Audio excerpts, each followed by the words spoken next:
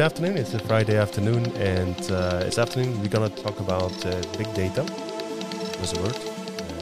The role of big data in innovation, and we have here with us Simon and Louis Philippe, Hello. experienced colleagues of mine here at Creax, and I am Bart. So let's have a chat. Indeed, today we want to have a small discussion here about data or data science, big data, and everything which has to do with data, how we use it and how we approach it, how we look at it at Creax, but also what are the limitations, what not to expect from data and all of the buzzwords around it. You name it. Big data is a buzzword, isn't it, Simon? I guess it is. It certainly is, and it's a discussion we had quite a few times with ourselves internally and with our customers as well. Why do you think it's a buzzword? I think it's a buzzword, probably because it has a lot of potential in it, big data. People have expectations about it. People have expectations about it, but nobody really understands exactly what it's about, but they know that there's value in it. And if you don't move along on the wave of big data, you will get behind. I think that people tend to use it because they're afraid to get behind of the pack of the. So you know that the Holy Grail is hidden somewhere, and now the challenge is to dig it out from the big data, isn't it? I think that's what people believe, Mm-hmm. but I'm not sure if that's the truth or that's reality. I think there can be a lot of insights and new things to learn from data and big data. Yeah, data and big data are different things, but yeah. It's not because you have data available, if it's available, that you will get the insights from it. It's one of those things also with a lot of technologies, there's a hype cycle. And at one point, a technology becomes a kind of common word to use, terminology, and there's a lot of expectations in it as well. And I think if we talk about big data, if we talk about AI, it's the same as if we talk about autonomous cars, for example. People know it's there, know there are things moving in this domain with this technology, and they're expecting quite some things of it. And it doesn't necessarily mean that they know what they are talking about, but they are just making assumptions based on the buzz that's going around. Mm-hmm. Mm-hmm. Are there any distinctions between big data? Of course, there's numerical data. There's a lot of text available. So what do you expect from both? I think if you look purely at what big data is, it's more of a numerical thing. I think big data, the original term, stands more for multiple or a lot of points of small amounts of data to monitor, for instance, your industrial settings and a full, power plant or something like that. And when analyzing data, or the word data or the concept of data that we use is more textual data, and the overall amount of data that we use or that we would like to use and that we look for is still reasonable, although for a single person it's difficult to grasp all that information because there's a lot of information in there. But it doesn't mean that it's huge amounts. Sometimes it's just a few hundred megabytes or something, which is in terms of amount of data, not that much, but the value or the insights in there can be a lot. Mm-hmm. And on the other hand, you can have big data on just a single topic. But if you have historical data on just for an example, temperature fluctuations over the last 2 centuries, for example, that could be big data, but that's only on one topic. There's only limited conclusions that you can draw on it. Mm-hmm. Well, if you talk about innovation, what is then the role of data? Data is to get you information, inspirations, insights. So what would be the next steps if we talk about a data-driven approach? It at least takes out quite some uncertainty. But just to be clear, you will never be able to tell the full truth because you're never able to grasp all of the objective data that there's available. But the more relevant data you have, the more certain you can be that You get a better insight, you get new insights, you get a better overview of a situation if you know how to handle the data. And then from there, draw conclusions and define what next steps could be.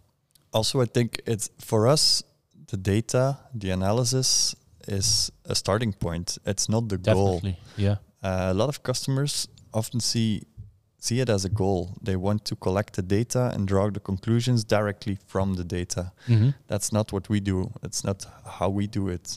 We realize there's a big potential to get inspired or to see what is moving in the world on the topic or outside of the topic. So in the adjacent industries, or identify topics that you haven't heard of before, or that may be emerging, new, recent.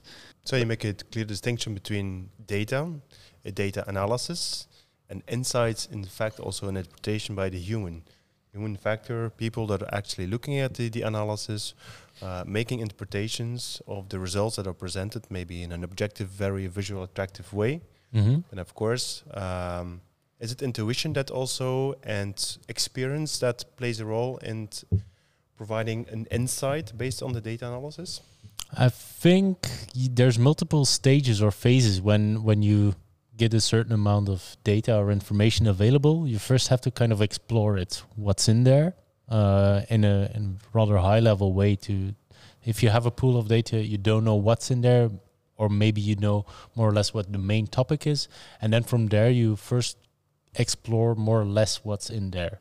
That's already some discoveries that you do. You get some first insights, maybe some discoveries that you say, I didn't know this was a subtopic, or something that people were talking about. For instance, looking at cars, it can be that people talk about not only the autonomy, but that you didn't keep in mind recyclability of a car. You mentioned discovery. Yeah. And I presume in innovation, it's essential that you discover first. Yeah, certainty. In the first place, I think you need to learn a lot on the topic. So we are not experts on a lot of domains that we have customers in, which means that we have to catch up. We need to grasp a lot of information and process as much information as possible in a short amount of time to catch up with them, or at least be able to speak the same language and to set the same goals and to know what we are looking for, still with an open view and some unbiased so it point starts of view. with a human interpretation, a human understanding. Certainly, but that's because you have to ask the right question before you go on a discovery trip. I think it's always Certainly. a back and forth. You know that there are some expectations or some things to be expected within the information or the data, and then you discover some new elements. You see if it's relevant, and each time go back and forth to see what's in there and is it really of value to me. And that's an ever ongoing process of taking an overview and then deep diving in elements that's more interesting to you. And it's like Simon just mentioned, we need to get up to speed as quickly as possible, and that's why you first need kind of an overview, and then where you need more information, be able to dive in quickly, because it always, no matter how much data or information you have, at one point you need to get into the details or quite a specific level of details. Otherwise, you don't get the real message from it. To the experience you have in an innovation and using data for innovation, what would be the chance that you find a holy grail somewhere, even when it's cross-industry, to solve a problem? What's its chance? I think have you ever found the holy grail somewhere that is the ultimate solution? No, I don't think you're gonna find it in the data. If it's something known, it will be obvious, and it will be known to the customer as well, or to the situation as well. And if it's something unknown, something new, it may not even pop up in your big data. So there's always a need for interpretation, and sometimes it's even the misinterpretation of certain elements, certain words that sparks some creativity and that helps you to think in a completely different direction. You may see a word in a word cloud from an analysis, a word analysis that triggers you to look into it, and it may be something completely different than what you expected in the first place. And also, like we mentioned before, you're never going to be complete. So there's always factors in there that even if you find some technology, for instance, what we always try to discover is technologies and technologies that might be able to serve a problem or might be able to push your solution to the next generation. But there's always other factors than purely that technology. It could be that the technology is a really good fit for what you are trying to do, but for one or the other external reason, that it doesn't happen. And then even though technology-wise it's the holy grail, there's other factors that come into play. Might be good technology, but it's just ugly, so people won't buy the solutions that you put on the market. So there's always a multitude of factors that come into play when looking at what will be successful. And we can take out, or data can take out, a certain amount of uncertainty, but there's always some left. So just as a small recap, what is the advantage of using big data for innovation? And according to you, what are the points of attention, or what are the things that you have to take care of? Well, I think in the first place, the data analysis can help us understand the playing fields. So discover what's already known or confirm the known. It can help us discover new elements, which is the second aspect or the second benefit of it. It will inspire us or form the basis of solutions that we can find. So we will always need some human interpretation, at least for now, I believe. But that interpretation, that human touch, really makes it tangible and makes it into a solution. If you just have the data analysis, it will be very difficult to find the solution in there crystal clear. So you need the interpretation, and maybe you need to add something to it, make a concept out of it, add some creativity, and combine it with different elements. And then the fourth aspect for me would be the reduction of the uncertainty. So really to build your story, to validate your ideas, and to convince a customer eventually that this solution makes sense in the context. The argumentation, why something is a good idea. Yes. Yeah. I would definitely agree that there's always a step required where you do some human interpretation, whether it's selecting what's relevant or reimagining what you could do with it. And then maybe also something that I would like to mention, that we don't forget that there's not everything is available in written data, or just available to us or anybody. There's some knowledge that's not really written down or just experience from people and so on. So you can do really a lot with data, but you have to be realistic of what you can do. Do you think you can do the same job and find the same conclusions, or at least the same quality, without the data, without the research? Not the same quality. I'm quite sure that it's the more inspiration you get, the more information you have, the more you can add to or build to the final solution. That's why people tend to want to know everything up front, so that they know what they can deal with and make sure that they don't miss anything out. And if we wouldn't start from that research and that data-driven approach, then our solutions would also not be as good as they can get.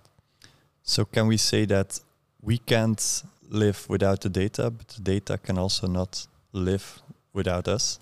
Ooh, very poetic, but yes, we can say that, I guess. It's definitely Friday afternoon. So what I have learned today is that, and we're an innovation company, that if we look at the role of data in our business, is that it informs us, it guides our clients, it inspires us. Mm-hmm. And then from that point on, we have to massage it, we have to bring it into ideas, real concrete ideas. Yeah. And that's, of course, the extra layer of the human brain, the human creativity, and that's I think that's a perfect match, isn't it? Yeah, it's a bit like cooking. Data is the ingredients, but you still have to cook the recipe from it. That's a nice one. Okay.